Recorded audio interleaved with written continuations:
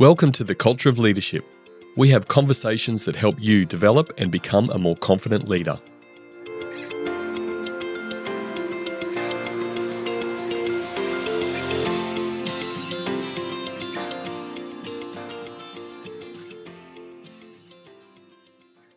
Whether you're an executive seeking to enhance your leadership capabilities or a team member looking to contribute more effectively, this episode will provide valuable insights into how you can be the leader your company needs.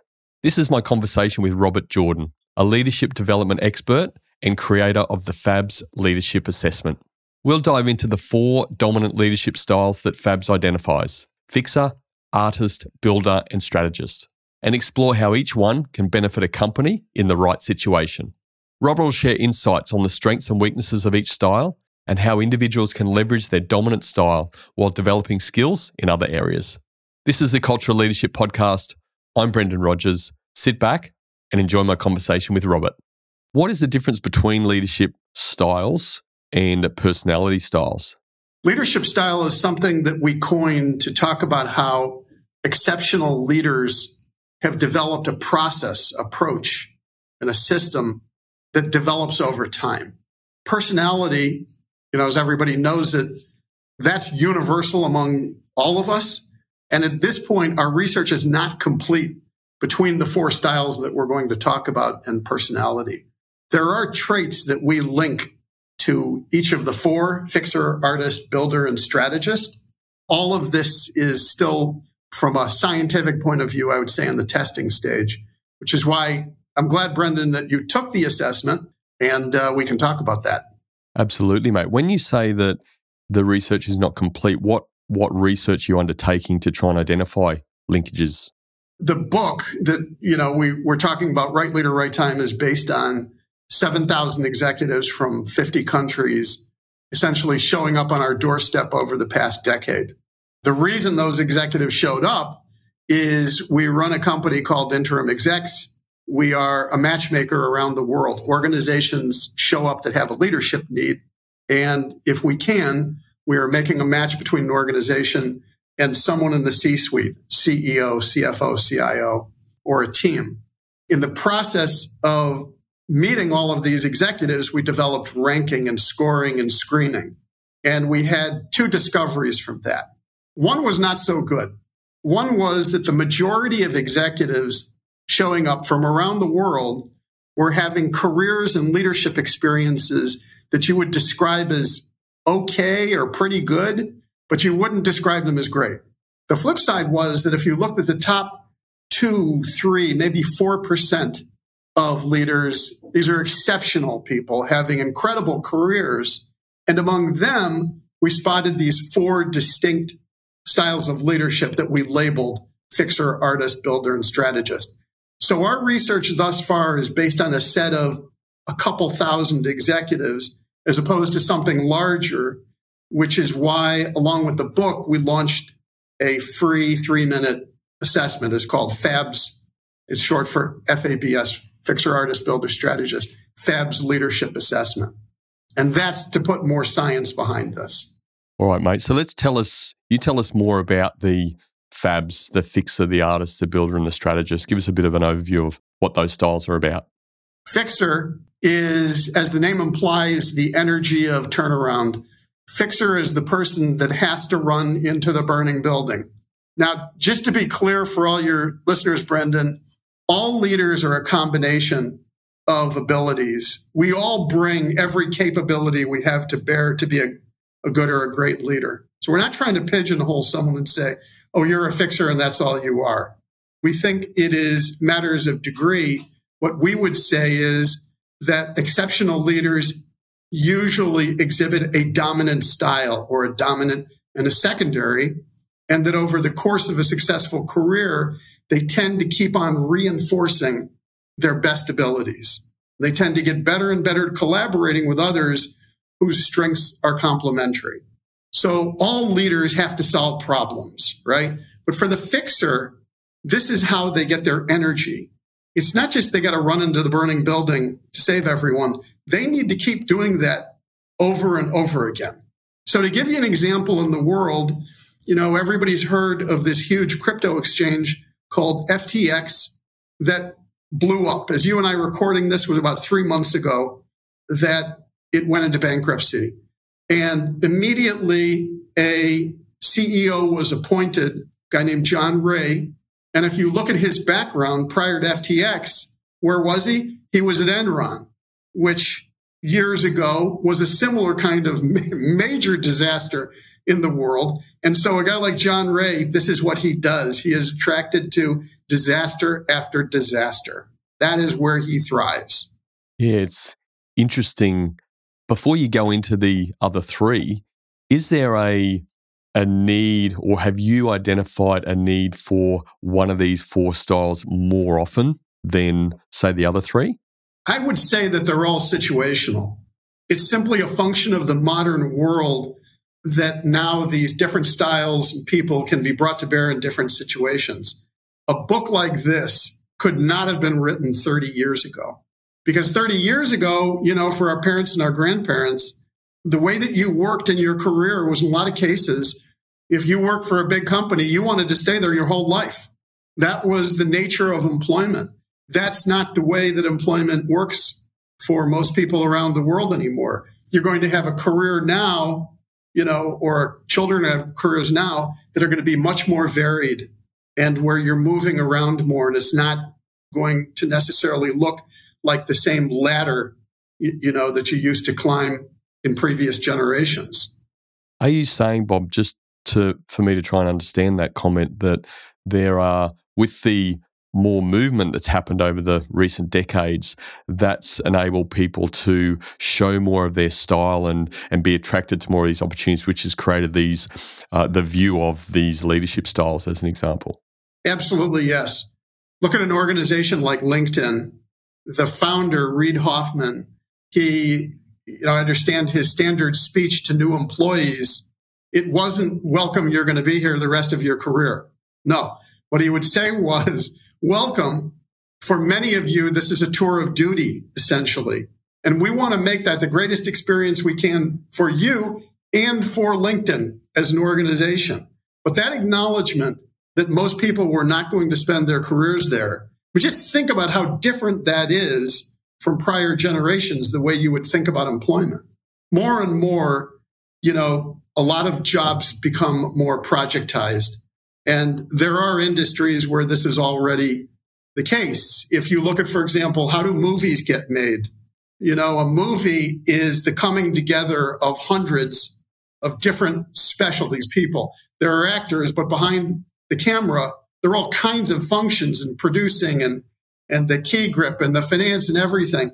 And what we are all used to around the world is that these professionals will come together, make a great product, and when that is done, they will disband and move on to their next project. It doesn't mean that their careers have ended. It's the opposite. Far from it. They make a great product, and that is their credential to move on and continue to do great work.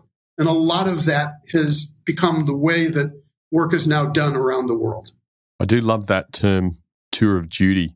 Does, I think, even just in what you explained there, respects the individual employee a lot more, rather than having the expectation that, hey, we're gonna have you for life, but we acknowledge that this is part of a journey in yours, and we hope that you're with us for a period of time, and we hope to make that experience fantastic for you. But even that, to me, just hearing that, and I hadn't heard it before, it feels like it's more of a trustworthy approach, and it makes me feel like I want to trust the person more just in them sharing that.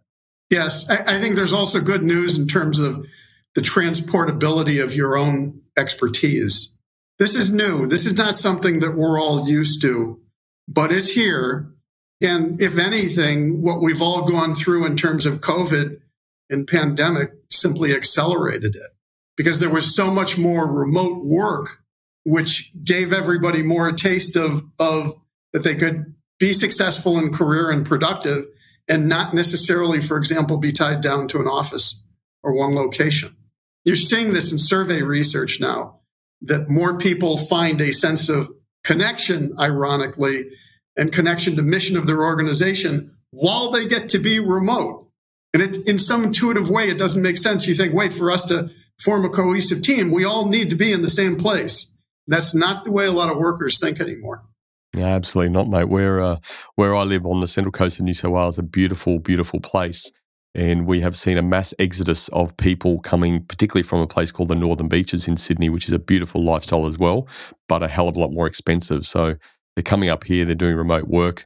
They can still go into Sydney a couple of days a week, but they've got the lifestyle and they've got a lot more money in the bank once they've sold their property in Northern Beaches and come to the coast. So we've definitely experienced, got a lot busier on the coast, I have to say. The artist sees the world as a blank canvas or a piece of clay to be molded. The example in the book, and I keep using this, and sooner or later I'm going to have to stop, but the standout example in the world today is still Elon Musk. And this is because the creation of Tesla, the creation of SpaceX, and the Boring Company, these are world-changing innovations. Most car companies around the world are now geared for a completely EV, electric vehicle future. You can thank Elon Musk for that. There's really no one else that was pioneering or is outspoken 20 years ago. And that's a huge impact. That's an incredible kind of innovative spirit. As you and I are recording this, Brendan, we're also at about 3 months in with Elon's ownership of Twitter. And that is not a great example of, in that case, fixer energy. Elon may be able to get away with what he's doing, but for everybody who's listening here who is wired as a fixer, loves turnaround, that's not your playbook. Not my playbook, not your playbook. But you look at what he's done, or you look at someone like Steve Jobs or Thomas Edison, that's artist energy at work. Artist energy is the renegade. It's probably the person on your team who's more rebellious. They're not necessarily the most popular. They're not always agreeable, but they have this ability to continually generate new ideas and create these discontinuous leaps that will get a team or an organization past stagnation. Could you say that, I'm not aware that you know Elon personally, I certainly don't, so we may be dealing in hypotheticals, but could you make a judgment that Mr. Musk is maybe not as self-aware as what he needs to be in taking on a challenge like Twitter and the sort of leader he would need to be? Well, actually, I did meet him for a grand total of 60 seconds. I won't say this. Did you get him to do the FABS assessment? What's that? Did you get him to do the FABS assessment? Say, hey, mate, this could have helped you. What I did get to ask him, it was at a private event, so there weren't a huge number of people around. And at the time, SpaceX had blown up 4 major rockets on the launch pad, and NASA, the U.S. Aeronautics Commission, had just awarded SpaceX a $1.7 billion contract. And I just thought, this is amazing. And so, he's meeting, and there were a couple people, and I said, you blew up 4 rockets and you got a $1.8 billion contract. How did you do that? And his answer was completely, wonderfully inarticulate. I couldn't tell you what his answer was. It just, his genius is what it is. It's pretty remarkable. Yeah, special person. But Bob, I feel like you're avoiding the question. Tell me about your view on Elon's self-awareness. Was he not as self-aware as what he needed to be in taking on this challenge at Twitter? Oh, not at all. I mean, my own opinion on it is it was the most boneheaded move. Elon, one of his things is what he calls first principles, which I think is wonderful. It's this idea of getting back to the physics or the core kind of bedrock foundational engineering of something. So, for example, in thinking about how do you make a battery more affordable and longer range for cars, he's said, well, look at the base materials that are in it, the cobalt, the titanium, the nickel, and what are they priced at to try to figure it out. That's a great way of thinking in terms of first principles for anyone for their business, right? Because we put all of these beliefs or ideas on top of our own businesses that may or may not be true, right? And so this works great for physics and engineering problems, such as how do you make a great electric vehicle? How are we going to get people to Mars, right? How are you going to create a vacuum-based tunnel that'll move people at 700 miles an hour? That's great. Twitter was not any of that. Twitter was something that personally he liked to use. It's questionable if it was really broken. It's highly nuanced, and at its core, it's based on all of us. It's a very messy, human-based thing. And so I don't think that was absolutely the same example as what he was trying to do. And I don't think that what he is doing is a playbook for any of the rest of us in terms of how to fix an organization. You want my prediction? At some point, he's already said, I'll take a vote of all my followers should I find a CEO. That was his way of saying that this was not a great move. And my prediction is that if the markets do okay this year, you're going to see Twitter, go relist as a public company. And that's his gracious or graceless way of getting out of it. I can't see Tesla is 20 years old. SpaceX is 20 years old. There is no way that Elon survives in leadership at Twitter for 20 years. It's impossible. The EU alone will prevent it. Yeah, fair point. Time will tell, as it always does. You made a reference to industry and sort of career type roles. Engineer was the one you mentioned. Have you, in any of the research you've done, have you linked certain roles, professions to the type of leadership styles? It's a great question, and we have not linked it. We think that these styles apply across any industry or specialty. This idea of leadership style is something new. And so we're really starting on an exploration here with this.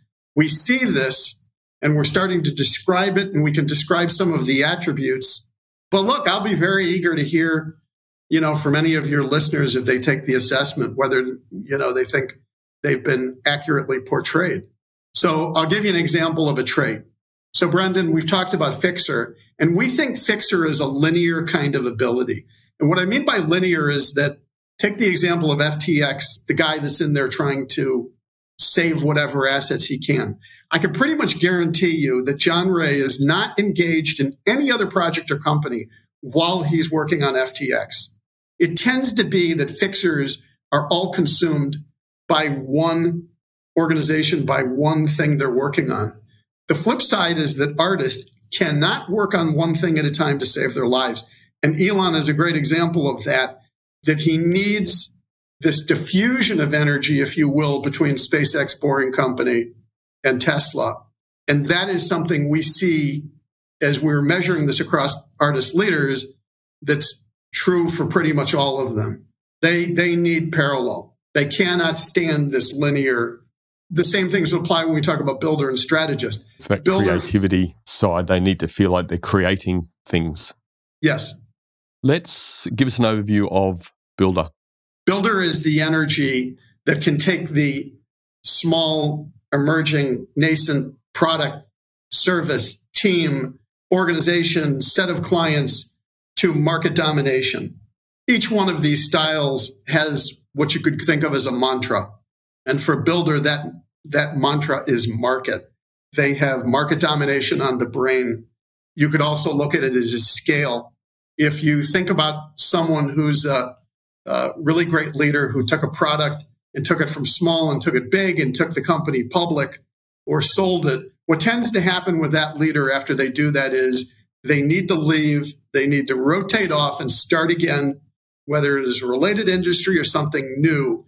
But they need this ability to build to scale. And when it reaches scale, it's probably no longer of interest to them. So I know most people in business, we all love this, I'm a builder. And it is true. I mean, you have to have builder energy in you. But we mean a specific definition here of builder, which is that it has this repeat focus on process and people and just how you put all of this together to create a great product. And once it's dominant, move on. I probably found builder I won't say most relatable because it's not where my style ended up, and I'm comfortable with the style I did end up with. But if it wasn't talking more about market domination and that sort of view, what you just said about sort of process and structures and foundations and building, that part feels like me. But I've never been a person to feel like market domination and, taking something from here to there is the end goal and what gives me passion, what drives me.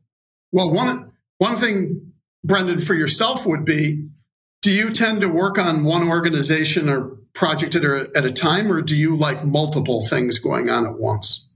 Or do you work with one company at a time, one project at a time, or do you like multiple? Are you tending to have lots of different projects, organizations, or clients going on at the same time? Yeah, multiple clients. Gotcha. Because the way we think this is that's more consistent with artist and strategist energy. Interesting. How far into your research are you with the, can we say, supplementary styles, the dominant style, but also, as you said at the top of the show, we've all got elements of each one. It's not about, hey, we're just in this box and that's it.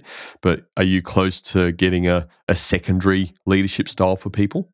Actually, I could ask you this as well, because you took the FABS assessment.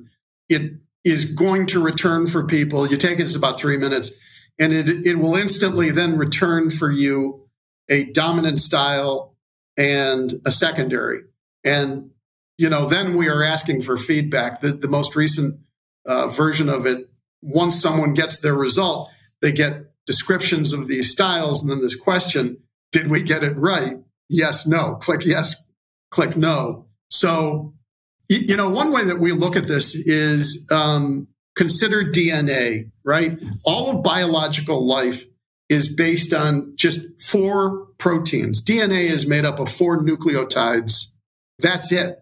But it's endless variation. So whether it's your Aunt Mary, it's your puppy, your cat, the oak tree outside your window, it's all just endless variation on 4 different strings of proteins.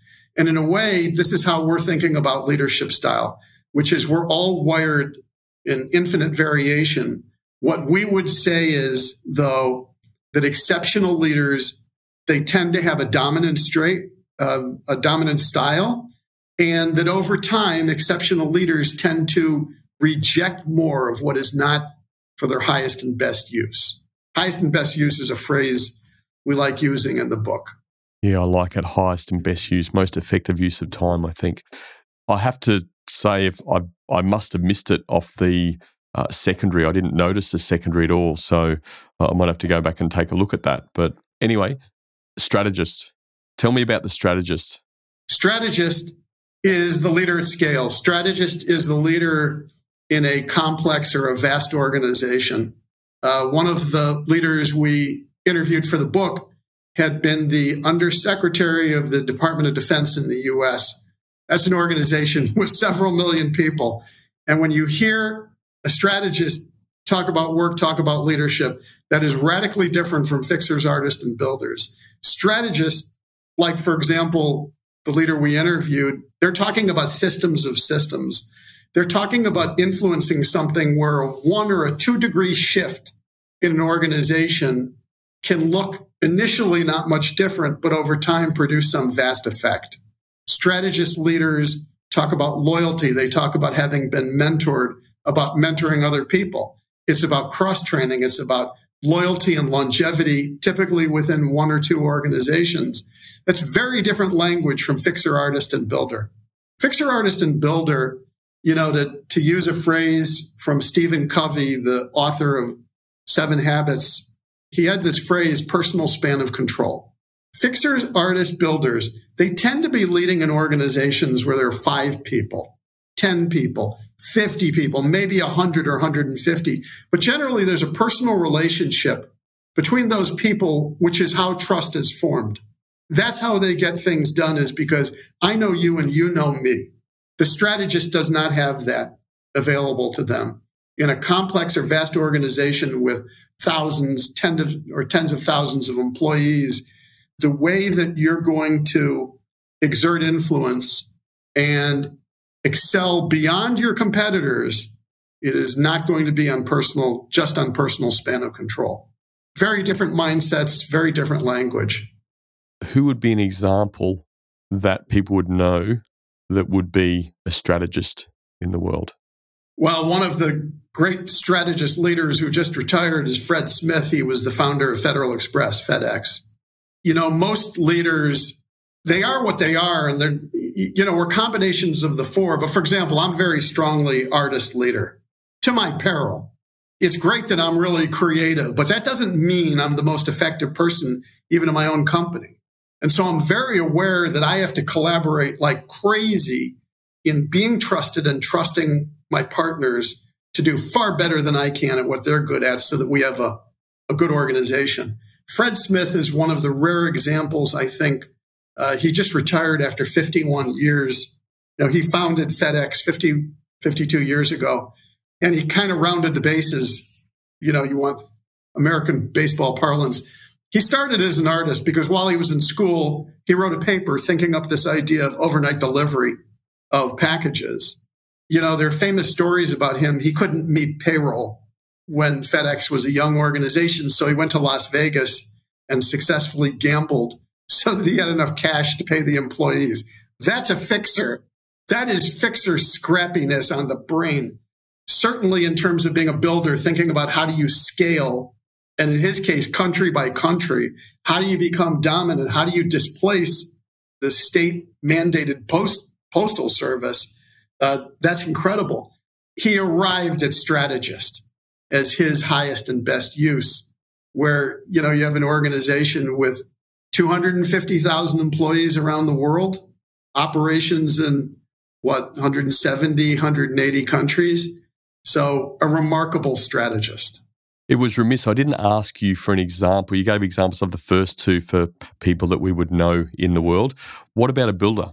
Builder is a lot harder because the examples tend to be localized, because a lot of builders, they don't necessarily achieve Fred Smith fame because they do something great and it hits an IPO and then they want to do it all over again. And so they tend to be less known to the public. But I'll give you an example. If any of your listeners have ever been to the US, Boston, occasionally been to Boston, and there is a dominant bakery in Boston.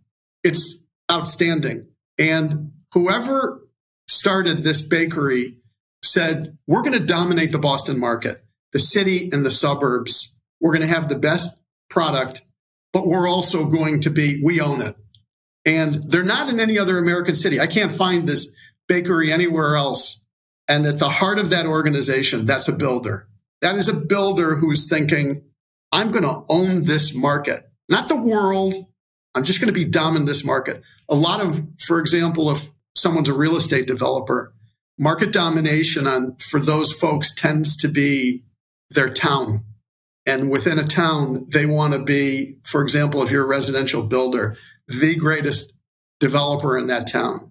So, yeah, those tend to be more localized examples. We had a lot in the book, but a lot of those folks, I don't think your listeners would necessarily know their names. The two that came to mind when you were explaining it was Bill Gates and Steve Jobs around market domination. I don't know if what their other traits would be, but they're the two that just sprang to mind. Would you categorize those two gentlemen in that builder leadership style? Well, they certainly have incredible builder energy. In the case of Steve Jobs, artist, I think, was more dominant because of his level of disagreeableness and renegade. At one point when, they were starting the Macintosh division, he flew a pirate flag on the top of the building, and it was kind of a message to the rest of Apple to go away. That's not necessarily builder energy.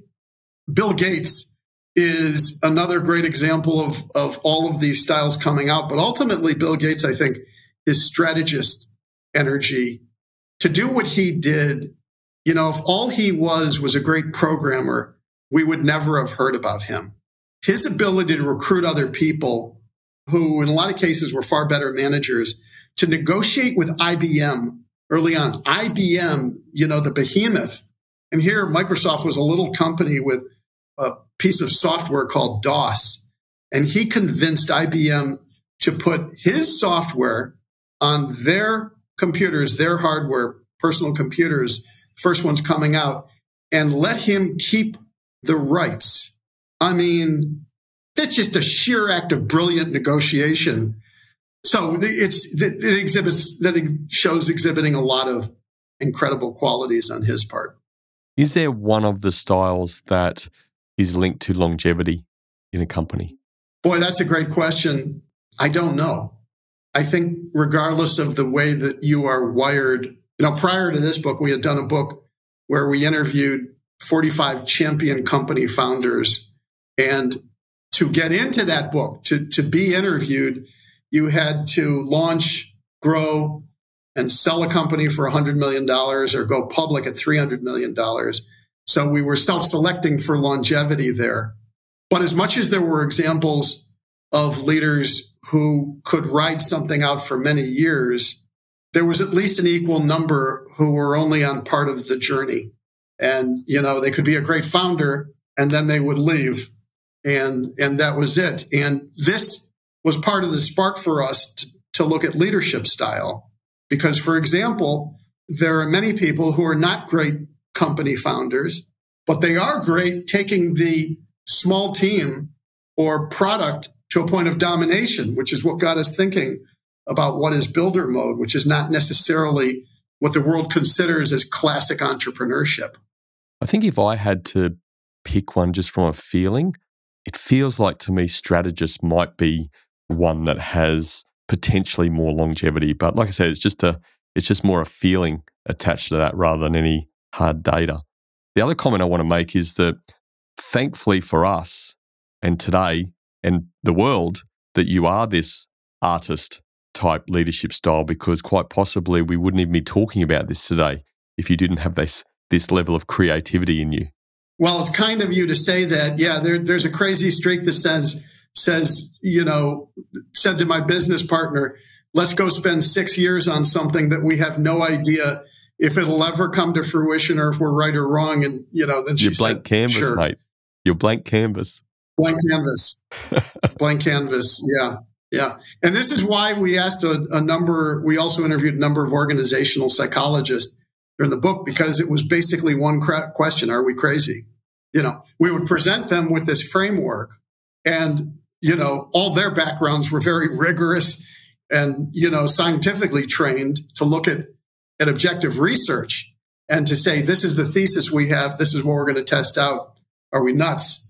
And luckily, we got a lot of validation from folks that we were on the right track.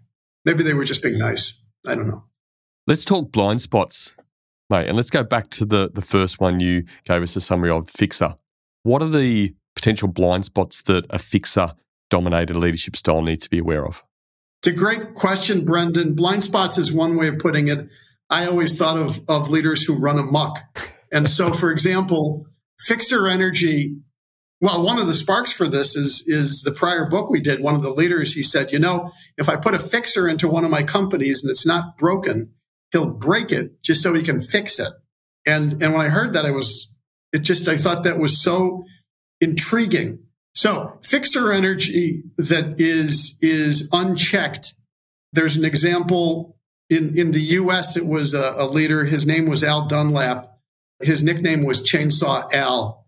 And he was brought in by the board of a company called Sunbeam.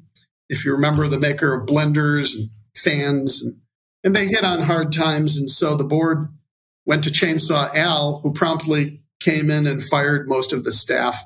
And it was too far. It was too much. Ultimately, in his turnaround work, he was accused of accounting fraud because there were no guardrails for his performance. And that's not a great playbook for fixers, and this is why the example of, Elon coming into Twitter and immediately firing half the workforce, that's not the playbook most fixers use.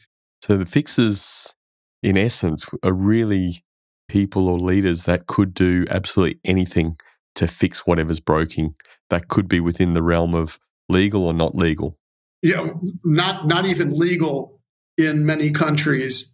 When you talk to fixer leaders and say, what's the first thing you do when you go in? What we would hear from everyone is, you listen. There's no chainsaw. Elon went into Twitter day one with a sink, sending a message. Great fixer leaders, when they go in, they go down onto the shop floor. They talk to the people running the equipment. They go to the administrative assistants who've been discounted and overlooked for years, but they have all this institutional knowledge and they know all the secrets. At organizations that are not doing well, it tends to be that the board and the management team are not listening to anyone else inside the organization. They're sealed in their own little world, and they know everything that works and does not work, and yet they're in incredible trouble. You tend to hear fixers going in and trying to uncover all of this intelligence in an organization that tends to be overlooked. So listening is one of these key characteristics that, irrespective of your style, that all of these fantastic leaders have as a starting point. Is that what you're saying? Well, for sure, fixer. I'm not sure for artists, and I say this gently, lovingly as an artist. Artist energy sometimes is running against everything which represents the status quo. And maybe it's not that it's not listening, but it's not active listening in the same way as, for example, fixer and strategists need to listen and be present. There's a more distracted kind of thing going on for a lot of artist leaders that can still add up to effective performance, but it is not the same playbook. Where does that lead into the artist's blind spot? What do they need to be mindful of?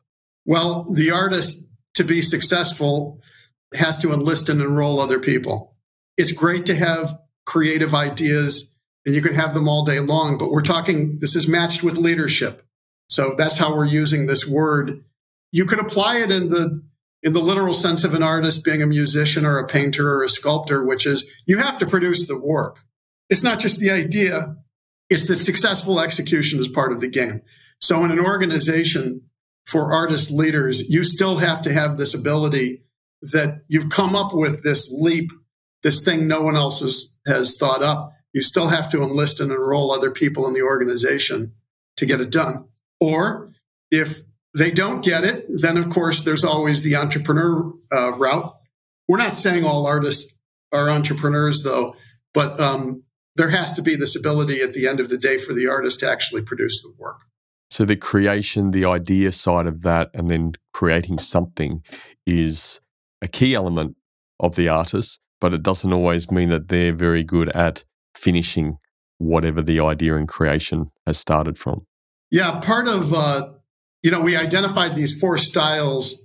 What we also saw were 3 commonalities between fixers, artists, builders, and strategists, which is we see this continual doubling down that as they discover they have these superpowers in one particular area, they keep reinforcing and reinforcing, and they start rejecting more of what does not fit that. What goes along with that is somebody becomes more confident in their abilities. If they're in a good leadership role, is they become better at collaboration. Collaboration, everybody says I'm a great collaborator and all of that. It's not actually true. When people are not confident in their own ability, they tend to try to do too much, try to be all things to all people. And that doesn't lead to great collaboration. You actually need to be confident in your own abilities to then recognize someone else on the team, that the thing at which they are genius, you got to let them run with the ball if the team is going to be highly effective.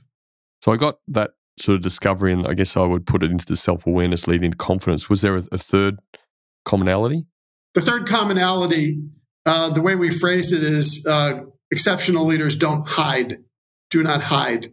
Tell us more. What does that mean? I'll use a negative example if I can to make the point. There's a major bank in the U.S. called Wells Fargo, and for a number of years, the way that they kept on increasing their sales every year was cross-selling. They cross-sold. In other words, if you had a checking account, they wanted to give you a credit card. You had a credit card, they wanted you to have another account. Well, they did this for many years. Their sales rose, and it turned out that millions of accounts were falsely set up. The customers never knew that the bank was opening new accounts and charging them money for more products. So the CEO of the bank gets hauled in front of the U.S. Congress, and he's on the witness stand. And they're asking him, all of your quarterly earnings calls, they're all recorded, and you keep talking about your success, and it's due to cross-selling and all of that. And then it turns out millions of these accounts were falsified. The customers never agreed to them. What of it? And the CEO said, it's not me, it's the board of directors. It's not my fault. Now, anybody that knows anything about business, even my daughters who are not in business, know That's just not accurate. A board of directors is not setting tactical marketing strategy. It's not their job. Now, luckily, that individual was banned from banking after that, but that's an example of hiding. Effective leaders want to be held to account. And it is not that any of us succeed at everything or in all cases. We don't. But it tends to be that more effective leaders are more measured and holding themselves to account, and that their results, you can actually see what their performance is like. The flip side that we see is the majority of leaders, where they're doing okay but not great, don't tend to have a lot of measurable results, not a lot of accomplishment they can point to. What's a blind spot area that the builder needs to be aware of, the builder blind spot? Early on for a builder, they tend to be very linear, and you can have a lot of success with that. Sometimes their egos get to them the more that they've done that, and they think, well, if I did one thing successfully, I can do 10 things simultaneously successfully. And that doesn't work as well for builders. Because again, we've seen it tends to be more of a linear strategy. I'll give you another example of someone I admire greatly, but I think overextended as builder, who is Sheryl Sandberg, the former number 2 COO at Meta, used to be called Facebook. Sheryl Sandberg is, I think by any definition, one of the greatest builders of the modern era. When she joined Facebook, it was a couple hundred employees. It was, I think, about 100 million in revenue, which sounds like a lot. But in the first 7 years of Sheryl Sandberg being there, it went to 70,000 employees, and it went to $100 billion in revenue. That is a phenomenal example of building an organization. Unfortunately, she stuck around for actually 13, 14 years, and that was a builder too far. She had achieved market domination. It was pretty much a flawless track record. But then if you look at what happened in the next 7 years, you had the Cambridge Analytica scandal. You had election interference claims. You had all kinds of negative feedback. She wrote some books that maybe put her too much into the public spotlight. And then, of course, Facebook renames itself Meta and gets into VR. And I don't think that was really her energy there. And so I don't know what she would say, but as an observer, I would say, man, if you would have just been there those 7 years, you took Facebook to market domination. And it's funny because when she joined, she said, I'm here for 5 years. She called the play herself, and then it went too long. I don't know. What do you think of that as an example? I didn't know the name, but obviously know the company and some of those journeys. So I think it's a fantastic example. Again, if you're going to get in the mind of these people, I suppose, and maybe that's the opportunity for further conversation. But what it seems like in that example and some others you've shared, they start out sort of knowing where their strengths and their motivations and their passions are and the type of leadership style, even if they haven't got this language around it. But something takes them further. It's like they're not aware enough to make that decision. It's like, I'm there, I've done my job, and now it's time to move on. Something's holding them back, making them comfortable. I don't know what it is. You got any thoughts? Well, there's a lot around confidence here. And, your own self-discipline. This book could not have, as I said before, it couldn't have been written 30 years ago because this idea that your own particular genius in the way you lead and your style, that you could express it in so many different ways in the world, it was not open to any of us in a prior generation. And now, because of the way work is organized around the world, it is. So you need to take that confidence into the marketplace. And this is what you see. And if you don't see it among, our own cohort, folks who've been in the workforce 20, 30 years, you are certainly seeing this in people who are new in the workforce. Because I heard one graduate describe this and said, my career is going to be long. It's not going to look like a ladder, that traditional ladder. It's more of a jungle gym that you're kind of looking for your moves and more of an exploration, and that's not a bad thing. Yes, I think a lot of people can relate to that jungle gym journey. Tell us about Blind Spot. I'm the strategist. That was what my results came out as a strategist, my primary leadership style. What blind spot or blind spots do I need to be aware of, mate, and other strategists out there? I've had two ideas around this. One of them is that nameless, faceless bureaucrat who is within a vast organization with a lot of power, but absolutely no accountability. That is the worst expression of having power within a vast or complex organization. The other way you see it visibly, though, well, I'll give you an example. In the UK and Britain recently, a company called P&O Ferries, they ferry people and goods between the UK and the continent. And the CEO fired 800 workers on a call. And that's illegal in the UK. So that achieved the twin distinction. He was hauled in front of Parliament, and a member of Parliament asking him, I'm paraphrasing here, but question was, are you just incompetent or did you really intend to be evil here? That's strategist kind of run amok, which is you lose your governor. You have this power and you start making these decisions that don't make any sense. It doesn't make any sense in that, there's a safety element to running boats and keeping everyone safe. And so when you move from permanent workers who presumably are well-trained to temporary staff in those roles, you could say maybe safety will degrade. Mate, I worked for P&O, not P&O Ferries specifically, but a division of P&O for many years in my early days. Maybe that's where I built my strategist gene for good or bad. Yeah. I hope it's a great organization. I saw that story and I just thought, oh. It was for me. Oh, it was. Yeah, anyway. That's, wow, interesting. Mate, why is this work so important? Why are you doing it?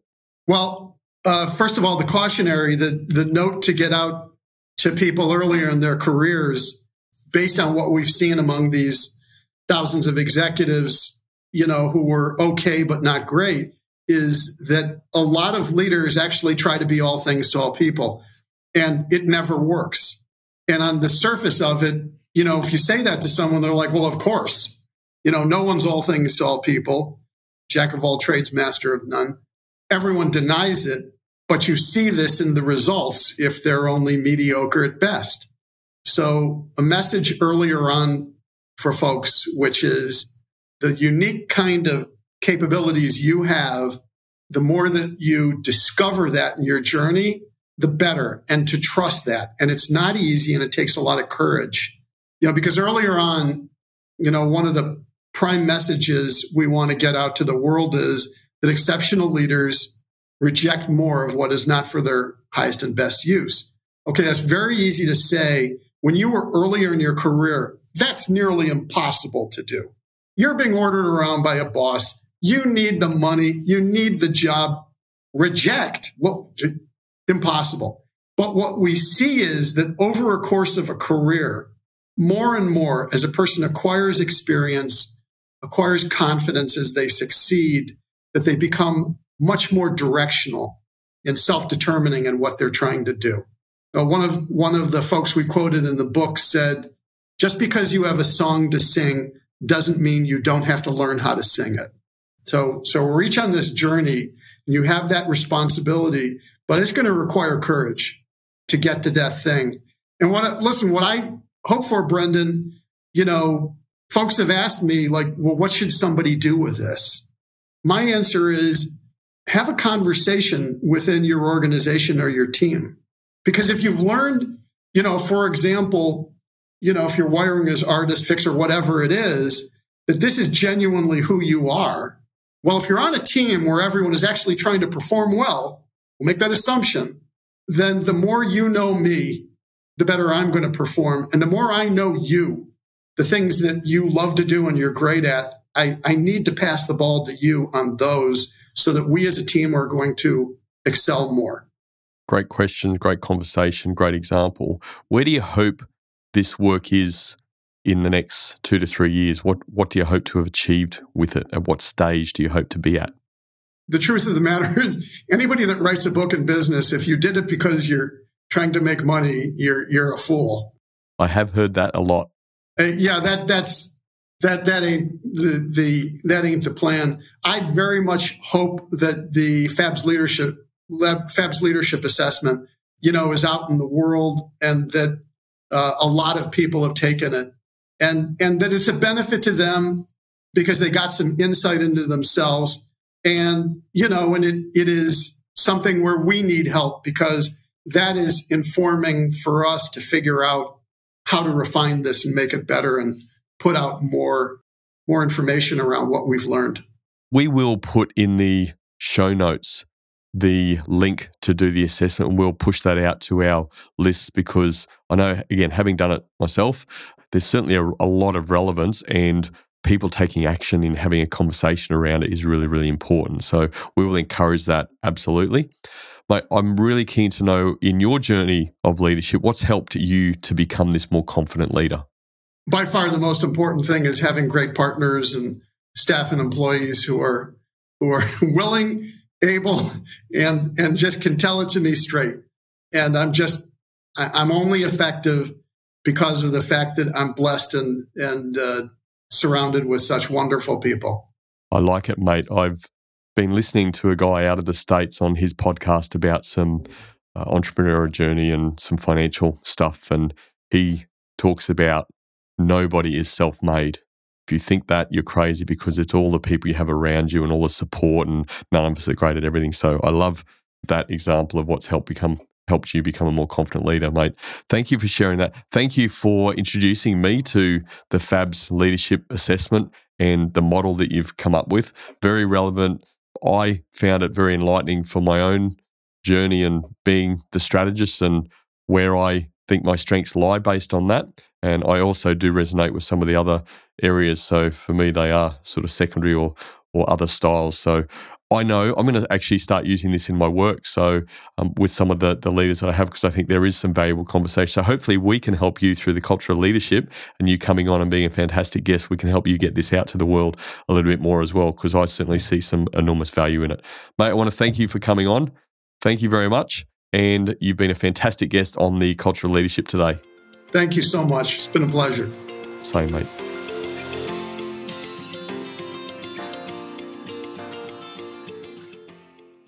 How do you know if you're the leader your company needs?